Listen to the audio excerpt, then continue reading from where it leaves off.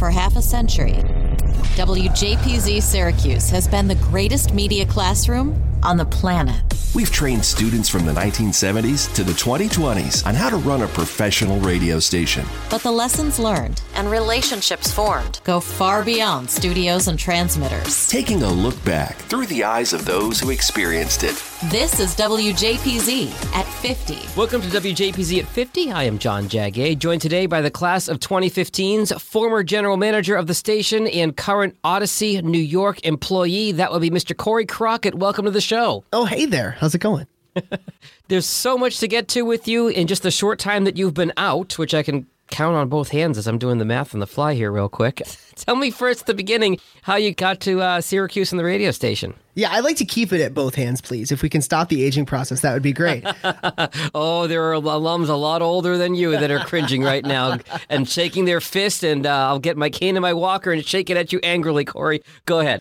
So I'm a Syracuse native, actually. Born and raised in Liverpool, not too far from the Hill. And so kind of grew up with the station being around. I can remember driving to Liverpool High School with Joey Costco, future Z89 PD at the time, and listening to the station on the way to school. So it was something that was always around and always had an awareness of the station. And it was when I was in high school that the station really came on my radar as someone who was looking to potentially go to school at Syracuse University, and meeting Craig Hoffman, who was the GM, I think, at the time. He had come to my high school to do a remote. We had gone through like a huge renovation of our football field. And so it was a big deal for our community. Like, we had been playing at the Dome high school football as like home away games for a while. So they launched this new state-of-the-art facility. He came there and was like, hey, you seem like you like this. Do you want to come, tour the station sometime? So I met him and Alex Brewer, who ended up becoming a great friend as well, and Neff Rivera. They were doing some fantasy football show. And that was my first time in Watson Hall in the building as a senior in high school. So growing up in Liverpool, was SU kind of always the plan or on your radar, or only once you found out, what you wanted to do? I mean, I had always thought that I wanted to be in this business in some way, shape, or form. And so when you grow up with the Dome in your backyard, it's like, okay, this is where you go to do this. That's fair. So you knew about the station right out of high school. I assume you got to campus and you were just in the doors of the station right away, right? Yeah, I started out on the sports staff as a producer of one of the sports talk shows, working overnights on weekends and stuff like that, and then started doing a DJ shift. I think the next semester I worked like a midnight to 2 or a 2 to 4 or something like that. And it was a blast. It was amazing. Even in the middle of the night when obviously no one's calling, no one's probably listening. It was just so cool to be sitting in that chair and press those buttons and be behind the mic. It was like nothing I'd ever felt before. It was incredible. So how did you get more involved with the station, eventually rising through the ranks? I'll ask you that, and I'll also ask you what significant things the station was doing at the time that you were there. So I was lucky to have people that said, hey, you can do more if you want to do more. Rashad Thomas was the PD at the time, and just like, what a smart guy, wise beyond his years at the time, and knew radio. And I think now so many times I look back on working with him and I was like, oh, he was right about that thing. That thing that I probably gave him a hard time about. He was right about that. And Alex and Craig and Liz Doyen was the GM at the time. And so I started on the exec staff as the research director, which I don't think there had been one in a while. And I used that as an opportunity to like, just do whatever I wanted. I kind of made that job my own. I would just be like, oh, I'll research that. Even though it had nothing to do with ratings or any data, I was like, I'll take that up as a research project. And that's how it started. And from there, I became the GM the following year. Wow. You're not the first research director to become GM. I know there are folks who got in on the ground floor there and ended up rising to the top. So what do you remember from your time as GM, Corey? What was the station doing? Take me inside the station in that time. So it was actually like the changeover when I was elected GM and started to take over was exactly the time when we opened the new studio. So we had been in Watson Theater for many years, and there was like I live in New York now, so the first thing I want to say is bodega, I guess convenience store that was like in between where the radio station was and where the TV station was at Citrus TV. And there was a group of students a little older than me who had kind of devised this grand plan once that place closed down. Instead of letting another store go in there, they said, we want to take this space. So they essentially like split it in two. and the station expanded. And so it was for the course of at least a semester, if not a year, where the station was on the air, but was fully in the can from Newhouse. And it took a huge undertaking. And the people that kept the station on the air, printing out paper logs and bringing them to recording booths and laying in tracks by hand.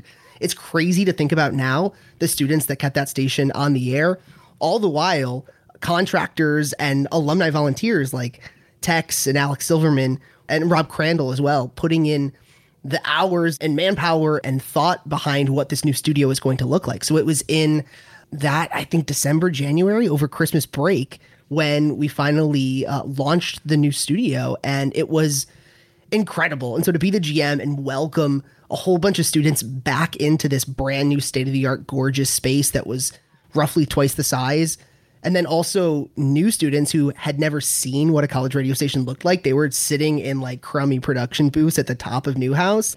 It was amazing. Oh, wow. Okay.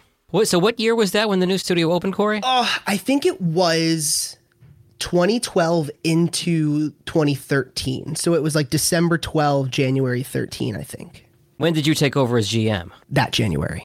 Oh, wow. So it was literally right then. It still had that new studio smell when you walked into it. I see. Okay. Oh, absolutely. You know, I was there. It was me and Liz, and we were there when Tex and Alex and Rob did what was essentially like the final build out. Like the construction was done, the furniture was in place. And so then it was time to be like, okay, let's turn this from an office space into a radio station. So we were there. I didn't know anything about whatever cables they were plugging in, but I was there to like hold the flashlight like I was in my dad's garage again or something. But it was incredible. It was like several long days, and I was local, so I was still in Syracuse, and I would drive like, you know, my car from my parents' house back up to the station every day and work with those guys to put the finishing touches in and make it, you know, sound like a radio station. And I remember that night, whatever it was, when we put the station on the air for the first time, I think it was Diamonds by Rihanna was the first song that we played from the new studio, because it was like, you know, a number one song at the time, probably. So here we are inside the brand new and vastly improved Watson Hall Broadcast Center, along with the great Stephen Kurtz, Rob Crandall, our outgoing GM Liz Doyen, Corey Crockett, incoming GM. We have been working on building this place for the past 5 days and nights. We are not even close to being done, but we are ready to put her on the air. We are. And Tex will do the honors. Are we ready? I think so. Ooh, all right, here we go. 10,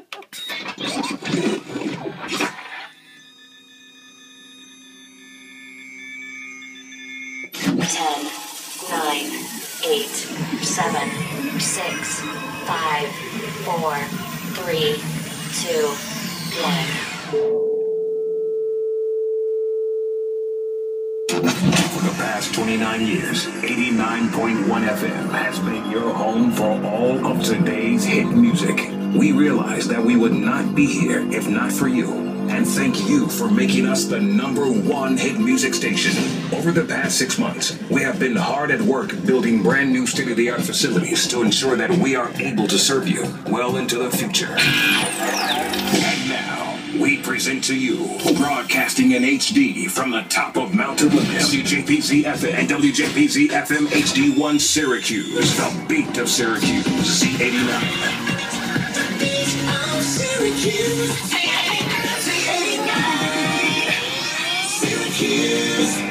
Shine bright like a diamond.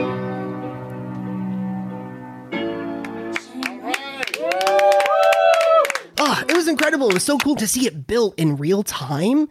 And also, too, now, you know, walking through the halls of Audacy in New York, I'm like, oh, I know what that box does that I see through the TOC through this window. It looks a little bit different, but like, yeah, those guys put that in at Watson Hall, too. I still don't know how it works, but I know it does. Thanks. We had Alex on a previous episode of the podcast. I'm hoping to get Steven on an episode as well, or Tex, as most of you know him, and talking just all about all that technical stuff that they've done to help the station over the years. I think back to when I was a student, my junior year, they rebuilt the studio, and we were in an off-campus house on Ostrom for a year, which was just a disaster. But it makes sense, I guess, that they'd have you guys in Newhouse for a little while, but one of the things we dealt with when we came back from the house into the new studio, and I imagine it was the same for you, Corey, is you probably had to build the staff back up, right? Absolutely. And the first thing, too, was we had to train all these people that had been, especially like freshmen or underclassmen that had joined the station that were working in these Newhouse studios, pressing record in Audacy or whatever they had in Newhouse. You know, we had to teach these people how to use a board, how to use this incredible equipment, which, by the way, was nicer than what I have had at any of my jobs in radio so far. He says sitting in Market 1 right now. Gotcha. Okay. Still, honestly, and I know Alex Silverman would probably agree that, like, yeah, that's why they got all this nice stuff, is because it's even nicer than what they have in New York. I'm talking to you in New York. I talked to Alex in Los Angeles, and you're like, yeah, the stuff the station has is the best. I mean, it's incredible. Even now, when I go back, I don't like to take the time out of the alumni shows to play radio because I'm lucky enough to still get to do it. So I want people to have that visceral experience that you have when you were in college. But sometimes still just sitting in that chair, I'm like, oh my God, even pressing these buttons is way more fun than the buttons we have in the studio in New York. So it's still incredible. So getting those people to be able to use the tools that they had, who had learned maybe the basis of a jock shift, right? Like how you're going to talk up a song in 7 seconds, but had never done it live, had never had to push the button, had never done it with a microphone that was, worth as much as these were. So, and getting them in the feel of being in this new space that, for lack of a better word, might have been a little sanitary too, right? Like a radio station has character. Yeah. And has all this feeling to it. And this place had been open for all of 48 hours. So getting it to feel like ours again was really important. And it took a while. And I'll say, now coming back as an alum and seeing the station, I'm in awe of what the current students have done to make this place feel like theirs. They've painted, they've put up pictures and posters and all the things that we started to do. They have made it work and made it theirs. And I feel like I did when I was a freshman walking in to the old dingy crummy studio that had so much character and love even behind it. Now you feel that again. It's funny. We had a previous podcast guest talk about the station as a well-worn couch. Sounds like you had to go from sterile, like you said, back to well-worn couch and give it a little bit of character. So were there recruitment efforts to bring folks back, or were people just excited to have an actual radio station after being in Newhouse for however long that was? I mean, it was a little bit of both. There was a lot of operational stuff that needed to happen, and it's kind of boring for a podcast, but we had to rewrite the training rule book, and we had to redo the schedule from scratch, and we had to figure out how to have meetings again. Where are they going to be? What's the space going to be like? We had this brand new home, and we were like, how are we going to use it? Everything we've been doing was without a home base. It sounds kind of silly to say now, and we've been remote for 2.5 years at most of our jobs and stuff like that. But at the time, it was okay, we don't have a facility. And so figuring out how we were going to get back to the old way of doing things in this new space absolutely was a big deal. And I'll say that it was even after the studio launch. I'll give Allie Gold a lot of credit, who's the GM after me. She was in my head, the morale GM. She was the person that made everyone feel like a family and feel like this is where they belonged and this is a place they wanted to be and wanted to hang out. And, there was the competitive kickball game that derived from that with Citrus TV. And so it was once we started to get all back together again, that was when it was all right, the station is thriving. And that really, I think, came through in the episode of the podcast we did with Allie. And it's funny when you think about throughout the years, there's the technical side, and then there's also the personnel side and having to learn, the hard skills, quote unquote, but then also the soft skills of how to run a radio station and how to be on the air, but then also how to deal with people. And I think, the best leadership, and I'll include you and Allie in this, get a feel for both of those aspects as you run the radio station. Absolutely. And I think, I think back a lot on my time and think about how seriously we took things. And I'm sure you've had this experience too, right? This was a professionally run top 40 radio station with a bankroll and a facility and a staff totally run by students, right? We're keeping this afloat. And so often it was this is a business. This is what we do. This is the most important thing we're going to be doing today, more so than our classes, more so than anything else. And looking back on it, I'm kind of oh man, some of those little things probably didn't matter that much. Could have had a little bit more fun. Could have enjoyed it. Don't get me wrong. It was the most fun years of my life. But looking back on it, you have the hindsight of oh, maybe all that stuff didn't matter so much where it was such a huge deal.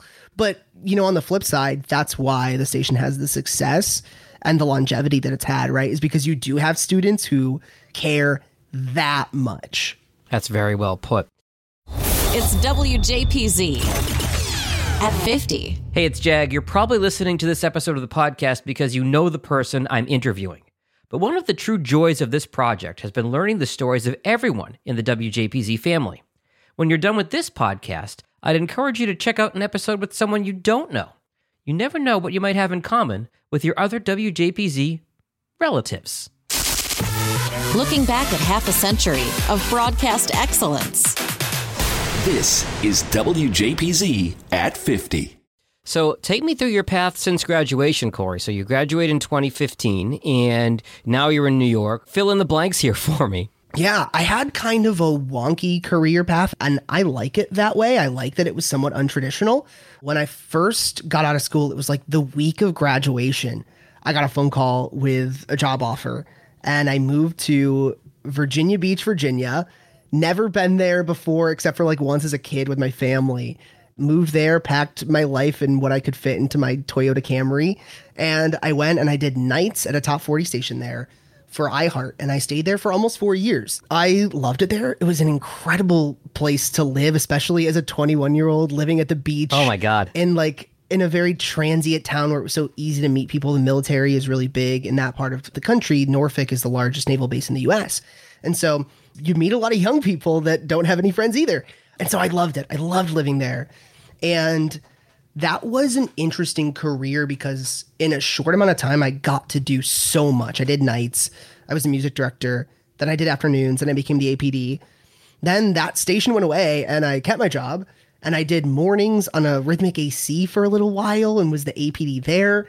I got my first introduction into doing alternative music, which I ended up doing later. I was like the fill-in production director. I got to do everything and kind of become the utility player.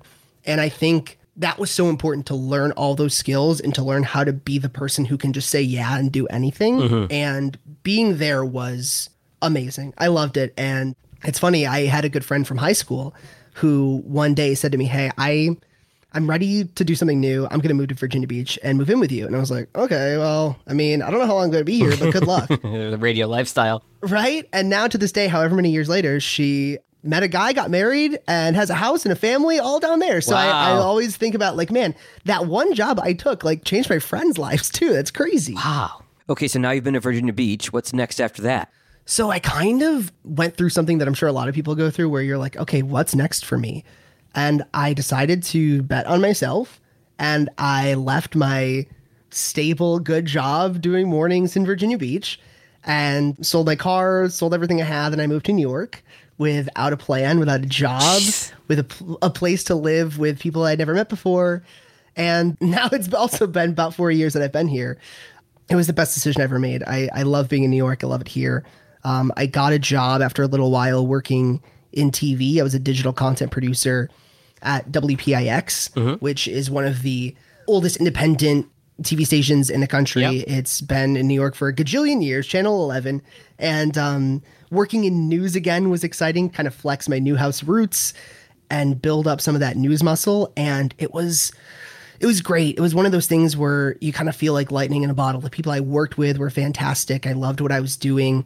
And it was really great. And then after a while, I was like, okay, I don't want to work nights anymore. I'm ready to do something new. And actually, I should stop because while I was working at the TV station, I ended up having an opportunity to come and meet with a program director who was working at the time, Entercom in New York. Mike Kaplan programmed Alt 92.3. And we had talked over the years, just like emails back and forth while we both were with iHeart. And I had, said, hey, I'd love to get coffee sometime. I don't need a job. I have a job. I'm not one of those people saying, hey, I want to work at your station. I just want to chat. Yeah. And so we did. And I ended up getting offered a job anyway. And we had a really great meeting, and I started doing weekends and fill-in and stuff on Alt 92.3 in New York. And like, man, to work in alternative was so cool, but like to be on the air in New York and get paid to do it was just like, that's what we've all dreamed of at some point. And so being able to not just check that off the box, but like sit and do it and live it and be a part of it was so cool. And so after a couple of years of doing that, it ended up turning into a full-time role where now I work on the Audacy corporate programming team, on the central team, where I kind of get to do a little bit of everything.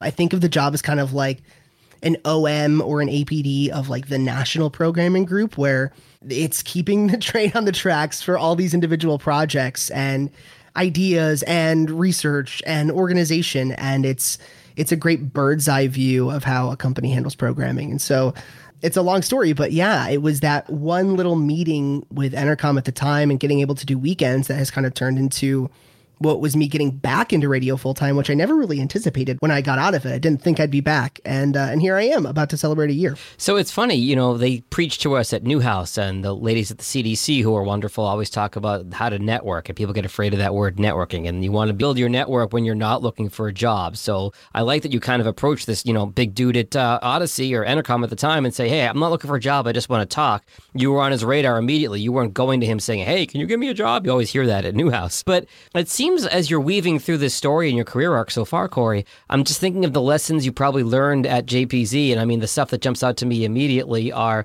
obviously doing a lot of different things, and multitasking in your role now, I'm sure was, you know, part of your role as GM. And then even, you know, you alluded to this earlier, but having to be off the air during COVID and doing everything remotely, probably like when you were at Newhouse during the Syracuse years, right? Oh, yeah, absolutely. I think being able to get your hands in as much as you can is so worth it. And I don't have a lot of great advice to give now, but still people will call me, or like young alumni send an email or something and say, hey, like, can we talk a little bit? And one of the things I always say is, if your resume says you produced this sports talk show or you cut highlights for this thing, that stuff is always transferable to something else. If you think, yes, I want to get a job in this industry, but I haven't done this exact thing, you know what? I bet the skills that you used in your last job are going to apply to whatever it is that you want to do next, whether it's organization, whether it's project management, whether it's internal communication, all of those things you know how to do. Even if you're like,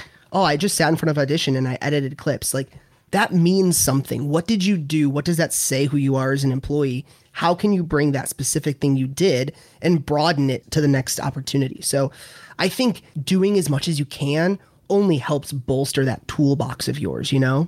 Yeah, absolutely. So let me dig a little bit deeper on what you're doing now, Corey. Tell me, I know there's probably no 2 days are alike, but what's some of the stuff you're working on in the current role you have at Audacy in New York? The cool thing about this job is, yeah, no 2 days are the same. And I've been lucky to kind of get to make this job my own a little bit over time. Mm-hmm. And I think that comes from a programming background. I think this job on paper, if you were to look at the description, you would think, okay, this is someone who has an ops background, but maybe not necessarily a radio background. And so coming in as a programmer, I think gave me an opportunity to grab the bull by the horns a little bit more and bite off different pieces of the apple, so to speak, of the company.